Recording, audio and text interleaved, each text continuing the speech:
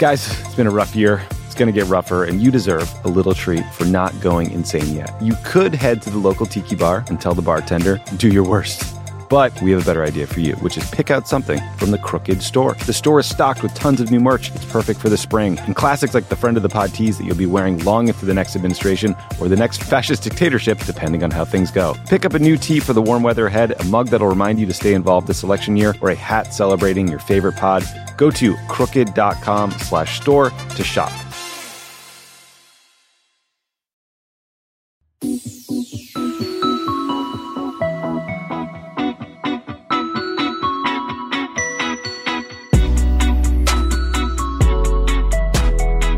Welcome back to Pod Save the World. This is Tommy Vitor. I hope you're enjoying the new music bed and new art for the show. It was time for a refresh, a rebrand, new year, new me, resolutions, Ben Rhodes in the house, all sorts of new stuff. So I'm happy about it. If you're not, please don't tweet at me. If you love it, echo chamber me. I want to hear more. Great show today, 2 parts. First is Congresswoman Elissa Slotkin from Michigan. She was just recently elected part of a badass new crop of freshman lawmakers. She was in the CIA. She was the acting assistant secretary of defense. She worked in the NSC for the Bush administration and Obama. So she's someone who's got a lot of foreign policy experience. She worked on the ISIS account for a long time. So we talked about President Trump's Syria plan and what that means and a whole bunch of other national security issues on a busy day in Washington. Then Ben Rhodes dialed in from his layover in Singapore. I believe it was like 4 a.m. there, so I was glad to get him on the line from whatever airport lounge people were sick of hearing him talk in. We talked about Secretary Pompeo's week-long swing to the Middle East and his rejoinder, apparently, to President Obama's decade-old Cairo speech and what the hell he's trying to accomplish there. We also talked a little bit about Trump in Syria and the flip on the policy there and what it actually all means. Then we talked about Brazil. They just inaugurated their new right-wing president, Jair Bolsonaro. It's a disconcerting election and even more scary series of steps he's taken since that election. So we talked about the stakes there and how Trump should be handling it, even though you'd be shocked to learn it's not going on that well. And then finally, we talked about a bill moving through Congress that deals with the Middle East generally, but there's a really controversial provision that is designed to counter the boycott, divestment, and sanctions movement against Israel, or the BDS movement. There's a lot of concerns about the constitutionality of this legislation and how it might impair free speech. So we talked through that. So 2-part show. First, you will hear the conversation with Elissa Slotkin, and then you'll hear Ben. On the line from Washington, D.C. is Congresswoman Elissa Slotkin of Michigan. She is a former Assistant Secretary of Defense, NSC staffer, CIA analyst, and a card-carrying member of the Freshman Badass Caucus. Elissa Slotkin, thank you so much for doing the show. It is exciting to have you on. There's this amazing world of administration alumni who are now representing us in Congress. Yeah, thanks for having me. It's fun to be here. It's so cool. So, Congresswoman, you worked in the intel community at the Defense Department in a number of senior roles, including the point person on ISIS and Syria. Do you have any idea what Trump's Syria policy is right now? And what do you think the impact is of his flip-flopping on whether or not to keep troops in the region? Yeah, I mean, I don't know that there's anyone who feels like they have a firm handle on what our Syria policy right now. Obviously, I have major problems with both process and policy. Obviously, didn't agree with announcing any of this by Twitter. And in the intervening days, as we've had Bolton and others kind of come back and say, well, not really, we sort of take that back. It's just laid out what we knew, which is that it's just been really difficult to follow who's the voice here on foreign policy. And then obviously on substance, the fight against ISIS is not over. We know what happens when you leave, cells of terrorists just doing what they want in territory that's ungoverned. And then honestly, something that caught my attention was John Bolton's comments from Israel, where clearly the Israelis were very concerned. Our allies were very concerned to hear about, Trump's announcement of the pullout. And Bolton said, we're pulling out of the fight against ISIS, but we're going to maintain a presence in El Tanf to counter the Iranian threat. Mm-hmm. And, that certainly got my attention as someone who's now in Congress. Obviously, countering the Iranian threat, I'm a big fan of, but you got to come back to Congress and explain what you're doing. and get permission to station troops in a combat zone when the mission is not al-Qaeda or ISIS. Oh, so we're talking war powers now. Well, I got to tell you, I mean, listen, it was a transcript that I read of John Bolton, but he said, we're staying in Al-Tam, this town in southern Syria, because it's a way station for the Iranians to move things back and forth. And there is an ISIS in that town. And you know as well as I do that right now the military has permission to act against al-Qaeda and against ISIS.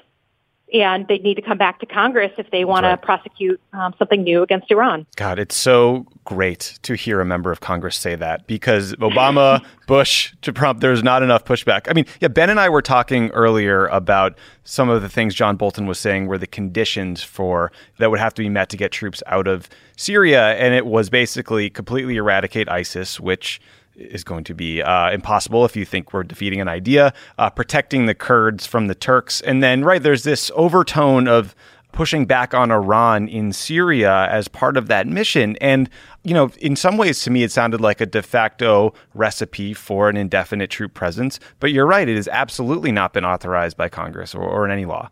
Yeah, and like I said, I mean, I was a Shia analyst at the CIA. I spent a lot of my early career exposing and sort of linking Iranian nefarious activities to some of the bad things that were happening and the shooting against, U.S. forces in Iraq. So I am by no means sympathetic to the Iranians and their agenda in the Middle East, but I just believe there is a clear distinction as laid out in the Constitution on the role of Congress. Yeah. And I know that Congress has sort of abrogated their responsibility for, a long time, basically since 2001, 2002, of providing oversight. And as someone who worked at the Pentagon, I believe the system works best when both the executive branch and the legislative branch understand what our policy is, and there's a clear mandate from both bodies to be there. Amen. You, I imagine, had to talk to a lot of foreign counterparts about policy choices made by administrations, talking to partners in the region about Obama's plan to combat ISIS. What do you think they're thinking right now about their ability to count on America to stand with them in this fight or any other fight? Like, how do they respond to us just being all over the place? Yeah, I mean, I think obviously, particularly our partners who were fighting with us in Syria, who literally rely on the American backbone in order to prosecute the fight against ISIS, who are the ones who are going to have attacks in their capitals, probably before we have attacks in our capital. I think it is a betrayal to do policy by Twitter and not properly consult our allies when they are risking blood and treasure to be there and to, join us in this fight. I think is just a major break with what an allied relationship has been since World War II. Yeah. And I think that what it does also for the Kurds who are fighting with us in northern Syria. The next time we're trying to engage in the world 5 years from now, 10 years from now, and there's a group who's willing to fight terrorists, and, you say to them, listen, we're going to help you and support you. We're the United States of America. Fight with us. They're going to say, we know what America does. You use us and you fight, have us fight ISIS, or you have us fight a terrorist group, and then you leave us without warning. So I think it sets really dangerous precedents, both with allies on the ground and the coalition countries that are fighting with us. Yeah, and unfortunately for the Kurds, this probably feels all too familiar. We do know that Trump's Syria announcement managed to drive his Secretary of Defense and head of ISIS diplomacy, Brett McGurk, out of government. So that's not great. I imagine you still have countless friends at DOD and CIA. How worried are you about morale and attrition and people just getting fed up and leaving? Yeah. So I know that morale in OSD, Office of Secretary of Defense, is pretty low. I think a lot of the folks who are there are really big believers in serving their country, and they're willing to weather a certain amount of political instability.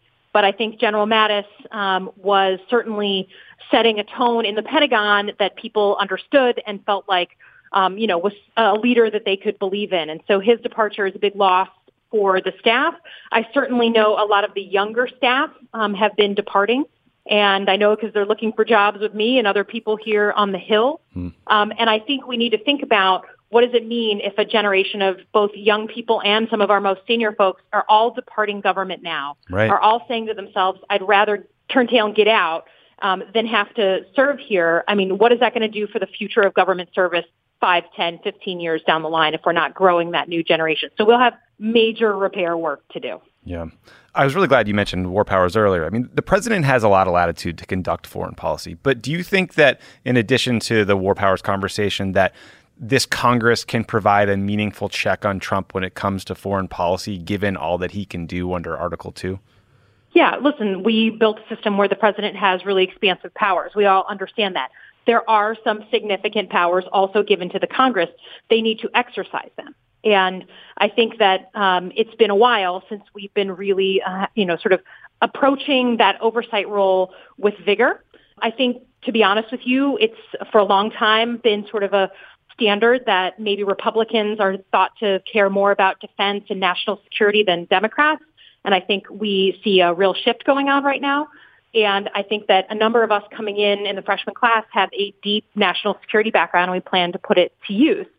The president can do a lot of things, but we also have quite a big spotlight that we can place on things. And that's the fundamental difference between Congress 3 months ago and Congress today, is we're able to shine a spotlight on the things that are concerning us when it has to do with the security and safety of our troops abroad and, our mandate in the world. So having hearings, calling people up to testify, things that I used to do under the Obama administration, that's the normal order, and we need to get back to that. Yeah. You served in Iraq alongside U.S. soldiers and diplomats. Your husband, I believe, served in the U.S. Army. How did it make you and your family feel when you saw President Trump send troops to the border in a nakedly political effort to drive up fear about immigration right before an election? Yeah, I mean, I think anytime we're talking about sending U.S. soldiers, Air Force, Marines to a mission that may not be required, first of all, it just breaks with our tradition of being really judicious about where we send U.S. forces, especially within the United States. And then it also, I think, breaks faith with the military, because it should be that we are only sending them on missions that are truly required. And I think as someone who has a stepdaughter who's a brand new Army officer, my husband was 30 years in the Army. My stepdaughter's a physician for the VA. We are a service family. And it's part of the reason I decided to run was I'm not a political person. I haven't been by training. I worked for both Bush and Obama. But the kinds of things that are going on now, the tone and tenor, the actions that the president are taking, it just feels unbecoming of the country, unbecoming of the military. And my head shaking. Yeah. I know that you have an incredibly busy day, and I'm grateful for the time. So I'll ask you one final, very difficult question. Sure. Shutting down the government because Ann Coulter was mean to you, good idea or bad idea? Obviously, as someone who's a federal worker for 14 years, shutting down the government should be absolutely a course of last resort. We all care about the border. I'm a big believer in preserving our borders, but shutting down the government because you can't get what you want instead of engaging in a real negotiation is just, to me, again, it breaks with the fundamental responsibility of the executive and legislative branch. So the House went ahead on our first date and passed Mitch McConnell's bills to reopen the government, his funding bills. Right. We didn't change a thing so that we could speak with the united voice with the president, get the government opened. Then we can have a real conversation about border security, not just throwing a wall around. But if there's an issue at the border, and I can concede that there are some places where we need to improve the security for sure, let's talk about it. Right. More border agents, more technology. But this is obviously a political move, and to throw the lives of so many federal workers and so many missions of the federal government into doubt is, I don't think it's unbecoming of the White House. Do you see any light at the end of the tunnel here on this shutdown? Is there any progress being made that we're not hearing about? I think that there's an interesting conversation going on among Republican senators right now about what to do. And I know a number of them have already said, okay, I'm willing to vote again for the same bill I approved before, the Mitch McConnell funding bills.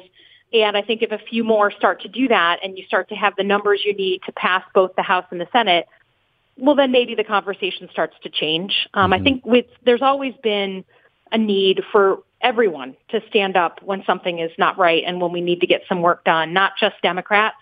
And so I think that there is some progress being made on that front. But, the president is making an announcement tonight, and we'll see what comes out of that. We have designed a system where the president has a lot of powers, and he can use them. So we'll have to see.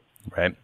Congresswoman, thank you so much for your time. Thank you for your service, for your family service. And I'm so excited to see what you do and this class does on foreign policy and everything else this Thanks so much, congressional Tommy. term. Have a great day. Bye. When we come back, my conversation with Ben Rhodes. Support for Pod Save the World comes from the International Rescue Committee. The IRC works in more than 50 countries, serving people whose lives have been upended by war, conflict, and natural disasters. In places like Gaza, Ukraine, and Sudan, displaced families are experiencing war, extreme hunger, and life-threatening injuries. In Gaza, ongoing violence, bombardment, and blockade have made survival difficult for families living in damaged buildings and tents. The lack of safe water, medicine, and healthy food contributes to the spread of diseases, and children are especially at risk. The International Rescue Committee is working with local partners in Gaza to provide life-saving medical care to injured civilians. The IRC works around the world to help families in crisis by delivering critical supplies such as therapeutic food for malnourished children, clean water, cash assistance, and more. Your donation will support this work and help children and families survive. Listen, the International Rescue Committee is an incredible organization. They are doing the Lord's work all around the globe. I have donated to them, for many, many years now because I know that my dollar will go towards helping people. It's not going to go to administrative costs or overhead fees. It's just an incredible group doing great work. I hope you'll consider them. Donate today by visiting rescue.org/rebuild. That's rescue.org/rebuild. This show is sponsored by BetterHelp. We all carry around different stressors, big and small. When we keep them bottled up, it can start to affect us negatively. Therapy is a safe space to get things off your chest and to figure out how to work through whatever's weighing you down. If you're thinking of starting therapy, give BetterHelp a try. It's entirely online. It's designed to be convenient, flexible, and suited to your schedule. Just fill out a brief questionnaire to get matched with a licensed therapist and switch therapists anytime for no additional charge. Listen, if you're listening to Pod Save the World, you need some therapy. If you're watching the events around the world that might freak you out, got this election coming down the pike. There's a lot of stuff that people are stressed about, that are anxious about, stuff that makes you lose sleep, and therapy can help. Get it off your chest with BetterHelp. Visit BetterHelp.com/crookedworld. Go today to get 10% off your first month. That's BetterHelp, HELP.com/crookedworld. Guys, it's been a rough year. It's going to get rougher, and you deserve a little treat for not going insane yet. You could head to the local tiki bar and tell the bartender, do your worst. But we have a better idea for you, which is pick out something from the Crooked store. The store is stocked with tons of new merch. It's perfect for the spring. And classics like the Friend of the Pod tees that you'll be wearing long into the next administration or the next fascist dictatorship, depending on how things go. Pick up a new tee for the warm weather ahead, a mug that'll remind you to stay involved this election year, or a hat celebrating your favorite pod. Go to crooked.com/store to shop.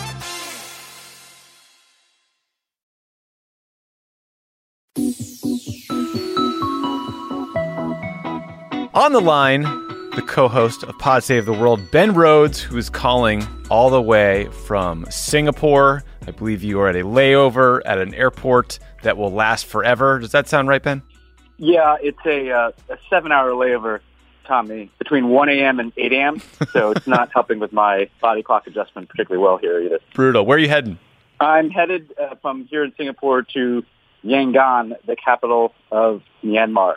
Awesome. Or Rangoon, the capital of Burma, depending on how you talk about it. That is a cool trip, and we don't often have guests calling in from the Singapore airport. One last question. You're not with Hank Kissinger or any other former electeds, are you? Or former officials? No. This is a solo trip. I'm riding solo here. Yeah, I'm just kidding. You don't hang out with war criminals. Generally try to avoid it, especially in Southeast Asia. Yeah, exactly.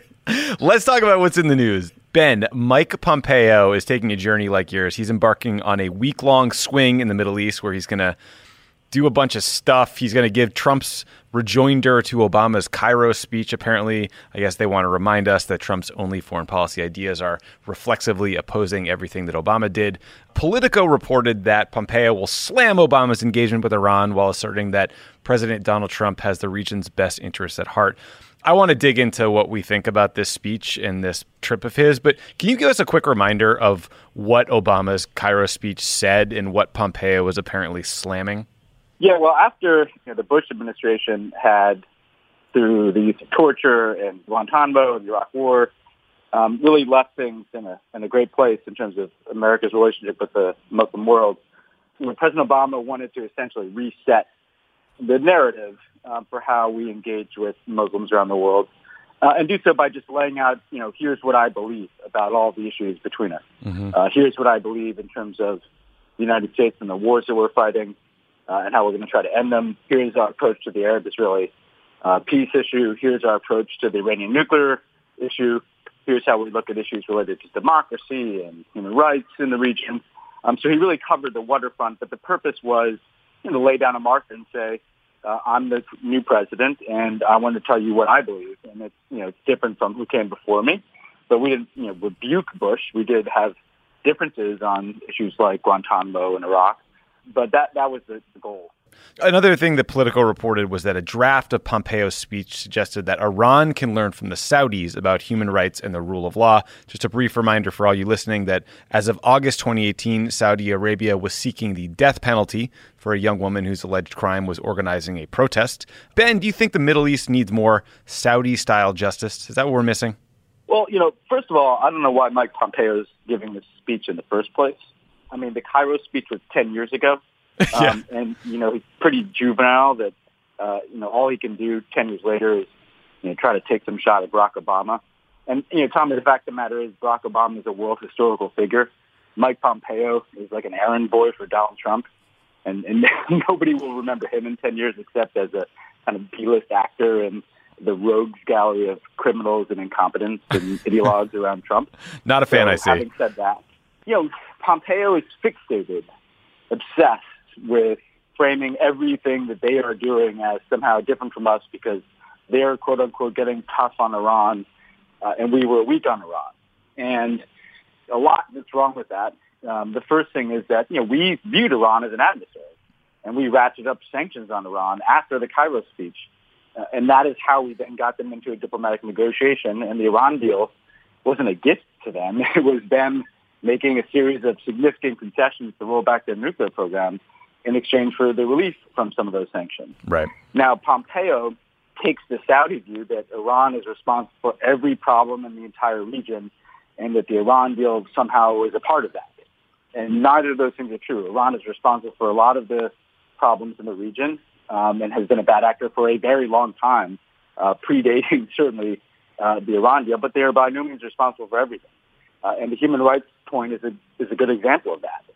To somehow hold up the Saudi regime in any way possible as a regime that could teach anybody about human rights is absurd and offensive.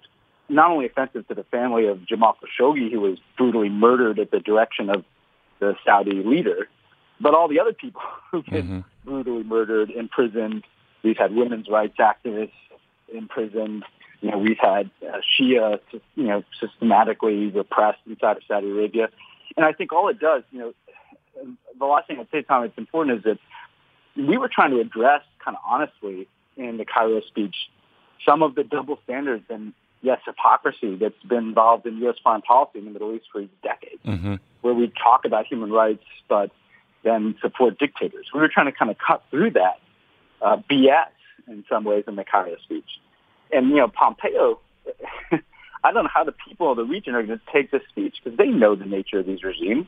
And he's just taking us full bore into the hypocrisy. And when you talk about human rights and embrace Saudi Arabia, you have zero credibility. And that's why Mike Pompeo's words have zero credibility. Yeah, I mean, a reminder that the preferred form of execution in Saudi Arabia is still beheading. So, yeah, not a role model there. I mean, yeah, I wanted to work the umbrage portion of my response and personal feelings about this speech out at the beginning because it's so ridiculous that they're still shadowboxing Obama. But I guess my sincere question is what the hell is Pompeo trying to accomplish here? Because the Pompeo, John Bolton Middle East policy seems to be, as you stated, hating Iran, supporting Israel, and then letting the Saudis and other rich countries do whatever the hell they want as long as they hate Iran and support Israel and get our back. So that's their view. But Trump has been all over the place. Last week, he basically said he doesn't care what Iran does in Syria. So in addition to flip-flopping on the policy, he is directly contradicted their sort of core organizing principle, or at least his foreign policy team's core organizing principle of things they care about. So what can you accomplish in this context where no one knows if he even speaks for his boss because his boss doesn't have a vision for the world?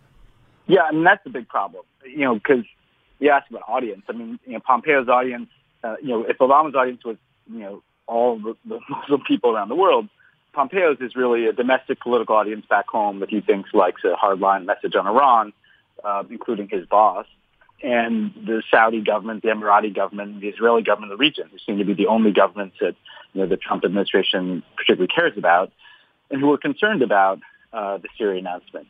I think the crisis, and one of many in American foreign policy right now, though, is that no other government can know that any of the people who work for Trump speak for him. Because, you just have the National Security Advisor out in the region saying that actually the Syria pullout has all these conditions, and the conditions he cited are conditions would keep us there for a very, very long time. But why would anybody believe that? And if you saw in the news today, Tommy, Erdogan wouldn't even meet with Bolton. I think that's an indication that Erdogan's thinking, why would I meet with this guy when I can just call Trump and get what I want? Yeah, right. So I think that's the real problem for Pompeo. It's not how the speech goes down. It's that the people he's meeting with just don't know if what he's saying is going to be U.S. policy. Right. And then, we mentioned Syria in passing. I mean, I don't even know what to say anymore about Syria. You and I did an episode where we talked about how the reported plan was to stay essentially indefinitely. Then we did another when he precipitously had pulled out. I mean, at this point, I feel confident that literally no one in Trump's team knows what their Syria policy is because he probably doesn't know. I mean, Bolton wants our guys to stay in Syria until ISIS is defeated, the Turks agree to leave the Kurds alone, and I guess until Iran is somehow deterred or pushed out. But, I mean, a huge caveat, again, is that we don't know what Trump wants, probably because he doesn't either. He just wants good headlines. But I think it's worth at least digging into the fact that the conditions that Bolton laid out are a de facto permanent or at least very long-term troop presence, right? Yeah, and, we've talked about this. If you add the Iranian influence in Syria to the conditions for our troop withdrawal, that's never going to happen, ever, as long as Bashar al-Assad is in power. And the Iranians have had influence there for decades. It's not something that 2,000 troops is going to make go away. And frankly, if you talk about, conditions around assurances for the Kurds and others who fought with us, well, what are those assurances? Right. In other words, someone can say that, but I'm not sure how you exactly measure that. So it seemed like an effort by Bolton to try to walk back what Trump had said and apparently decided to do, and also to calm people down who were pissed off at Bolton because he'd been telling people that those were our conditions, and then it turned out it wasn't. I think the problem here for Bolton is nobody has any idea what the policy is. Trump said that the troops would be out in 30 days, and that's clearly not going to happen. Tommy, I have no idea what our policy. Do you know what our policy is? I mean, when are they coming home? How many of them are coming home? It's crazy that we can't say for certain what actually is going to happen with U.S. service members in harm's way. Yeah, I mean, I sincerely couldn't tell you what the policy is, but it seems like the net effect is back to status quo, but you've driven out Jim Mattis and Brett McGurk, who are two of the most seasoned and accomplished foreign policy aides he had when it comes to dealing with ISIS or managing the Defense Department generally. I mean, they seem to be having a pretty hard time filling those jobs at this point, too. Yeah, and this is what we talked about Trump doing the withdrawal responsibly, right? This is a classic case of what's wrong with doing it irresponsibly, because he's now gotten all the downsides of announcing the pullback. He's lost some of his most competent or well-established people. He's caused kind of a crisis of confidence in U.S. leadership in the region, and it turns out he may not even be bringing the troops out. That's why you have a process for making these decisions and announcing them and implementing them. Not any way to run a railroad.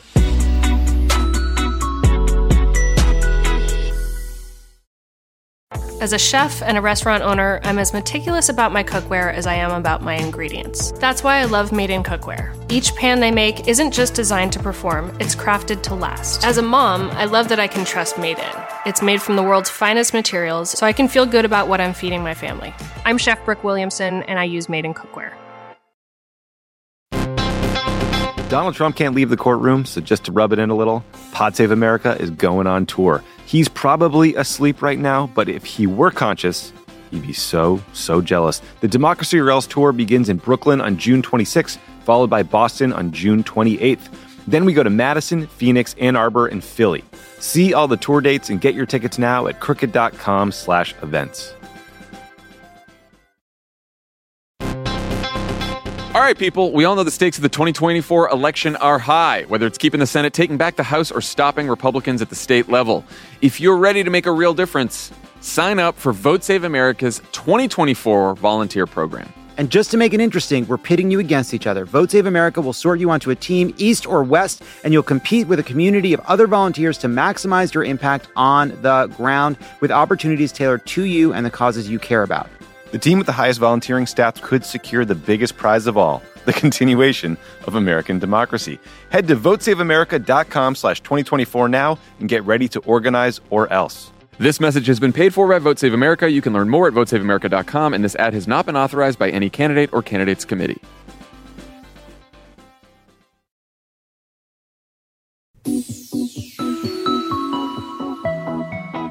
Let's move to another growing disaster in Brazil. Brazil just inaugurated their new right-wing president, Jair Bolsonaro.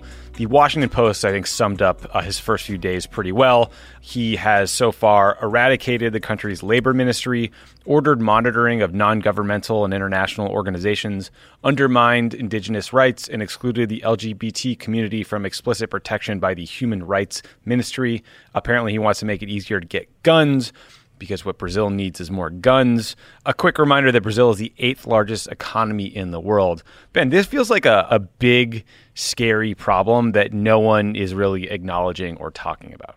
Yeah, I mean, it's scary first and foremost for people in Brazil because, he's systematically, potentially marginalizing communities like the LGBT community you mentioned. Clearly, Brazil's had long-standing problems of racial inequity. Afro-Brazilians suffer much greater levels of poverty and violence, and that risk is being exacerbated under him. And frankly, just the fear that the big countries you would have hoped had kind of left behind this turn to really hard-line right-wing authoritarianism in ways that repress their people, and you don't want to see that making a comeback down there, just like you don't want to see it making a comeback in Europe.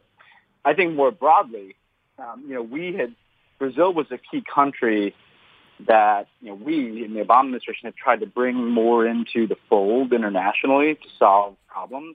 So, Brazil was a pretty key part of the Paris Climate Agreement, given the size of their economy and things that they needed to do to reduce emissions and promote clean energy. They were a pretty key part of the G20 and boasting global growth after the financial crisis. And if they're not a good actor and they're a bad actor, it does make things harder. And again, it adds one more piece of uncertainty to this global economic picture that you and I have talked about, where there are a lot of gathering clouds for the potential for a real global economic slowdown.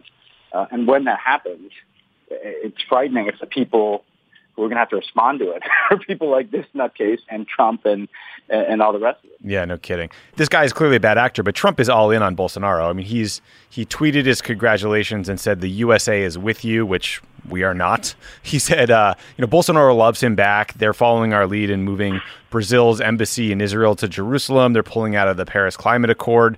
Pompeo went down to the inauguration and lavished Bolsonaro with praise. So, again, obviously we have to work with countries that we don't agree with and flawed partners. Obama went to Saudi Arabia 4 times, so, that was not ideal for him. But, how would you recommend handling someone like Bolsonaro?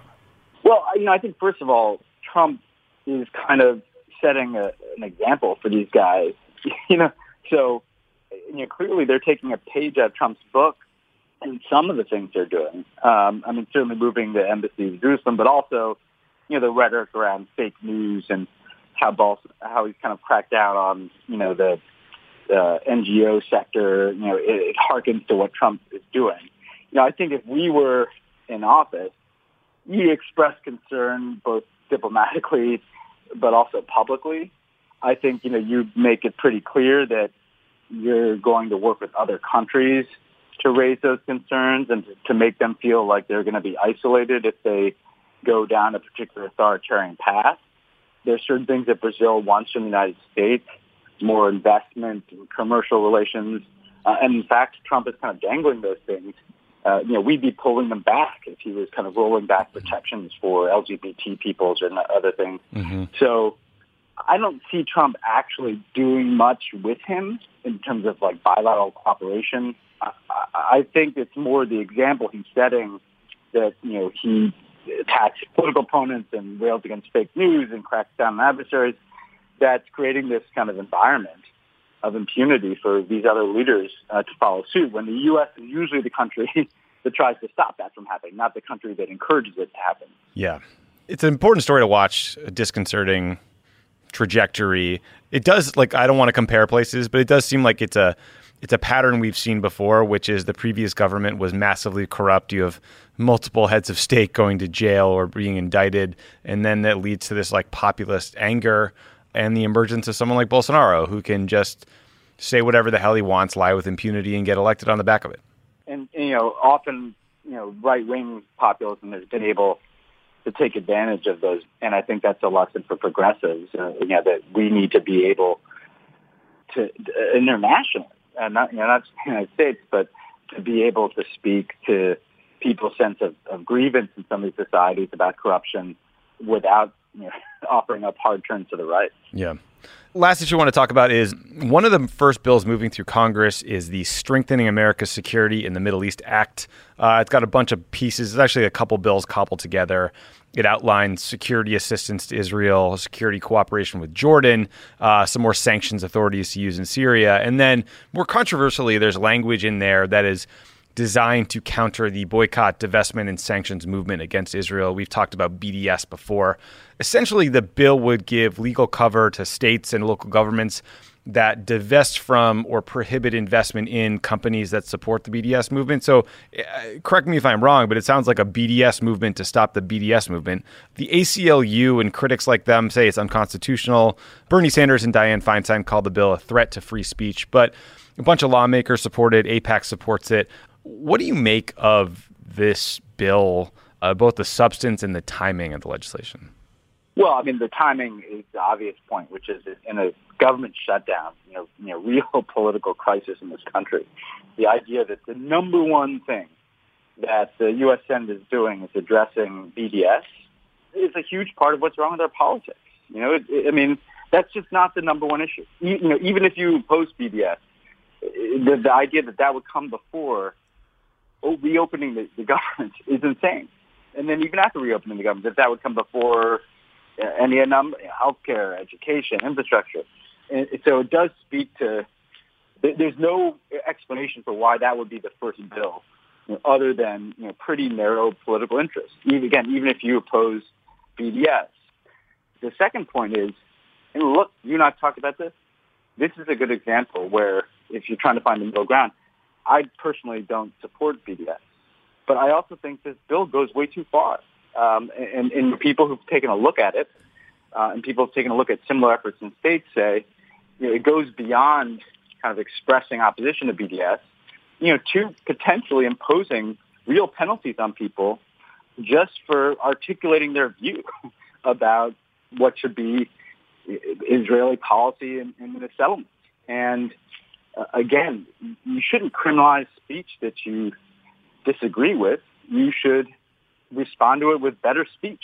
Mm-hmm. I actually thought that was a conservative view of free speech on some issues, that if you're so confident that you're right about this argument, then have the argument. You don't have to potentially criminalize people expressing their views about BDS. I think in the long run that's bad for Israel. You see this cynical approach by people like Marco Rubio, Tommy. I don't know what you think about his tweet where he's insinuating that Democrats are lying and they're for BDS, and then he's insinuating that people who are anti-Semites who called him out on it. I mean, that's the danger. You just get this kind of political hackery around support for Israel. Yeah, he's a lying jackass. I mean, he professed to know what was said in a Democratic caucus meeting, and Chris Murphy, the U.S. Senator from Connecticut, quickly called him out on his bullshit and said, I hope your staffer posted this because you're embarrassing yourself, you lying hack, Marco. I'm summarizing. He didn't say all of those things, but it was implied, I think. But yeah, I mean, the other thing I would say about this bill is,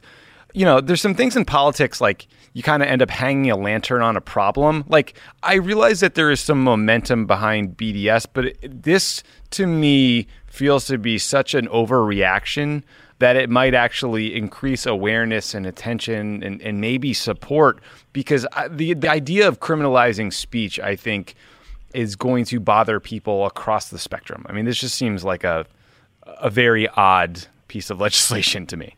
You are 100% right. Like, this bill is going to piss people off because of its timing and because of how far it goes. And frankly, that's going to do far more to make people, look at BDS than is going to prevent it. Yeah. And again, this is the problem that this kind of rightward swing of the politics of support for Israel have taken in recent years with Bibi in Israel and frankly, AIPAC often pushing these types of approaches. It's in the long run, it's actually not good for Israel. Yeah. Because, again, it makes it look like it's some right-wing partisan initiative to support Israel and to demonize those who might oppose certain Israeli government policies. Yeah. And that, if you polarize support for Israel instead of having it be something that there's a bipartisan consensus about in the long run, that's not good for the U.S.-Israel relationship. Yeah, that is not good. Ben, it is 5:27 a.m. in Singapore as we wrap this. So I just want to say thank you for making time on your crazy layover. Good luck in Burma. That's a cool trip. I can't wait to talk all about it when you get back. So everybody stay tuned for that. We can't tell you more details, but it will be interesting, I think. Yeah, awesome. And good to talk to you, Tommy. Sorry, I'm in like a transit lounge, like Edward Snowden in the Moscow airport. It's one of these kind of strange pieces of international real estate. So hey, thanks for bearing with me. Did the trick. All right, man. Travel safe. Talk to you soon. All right. See you, buddy. Yeah. Thank you again to Congresswoman Elissa Slotkin for joining the show, and thanks to Ben for dialing in during his layover, and sorry to the guy next to him who's just trying to catch some sleep in the lounge, but Ben wouldn't shut up about sanctions. Have a great week, everybody. Talk to you next week.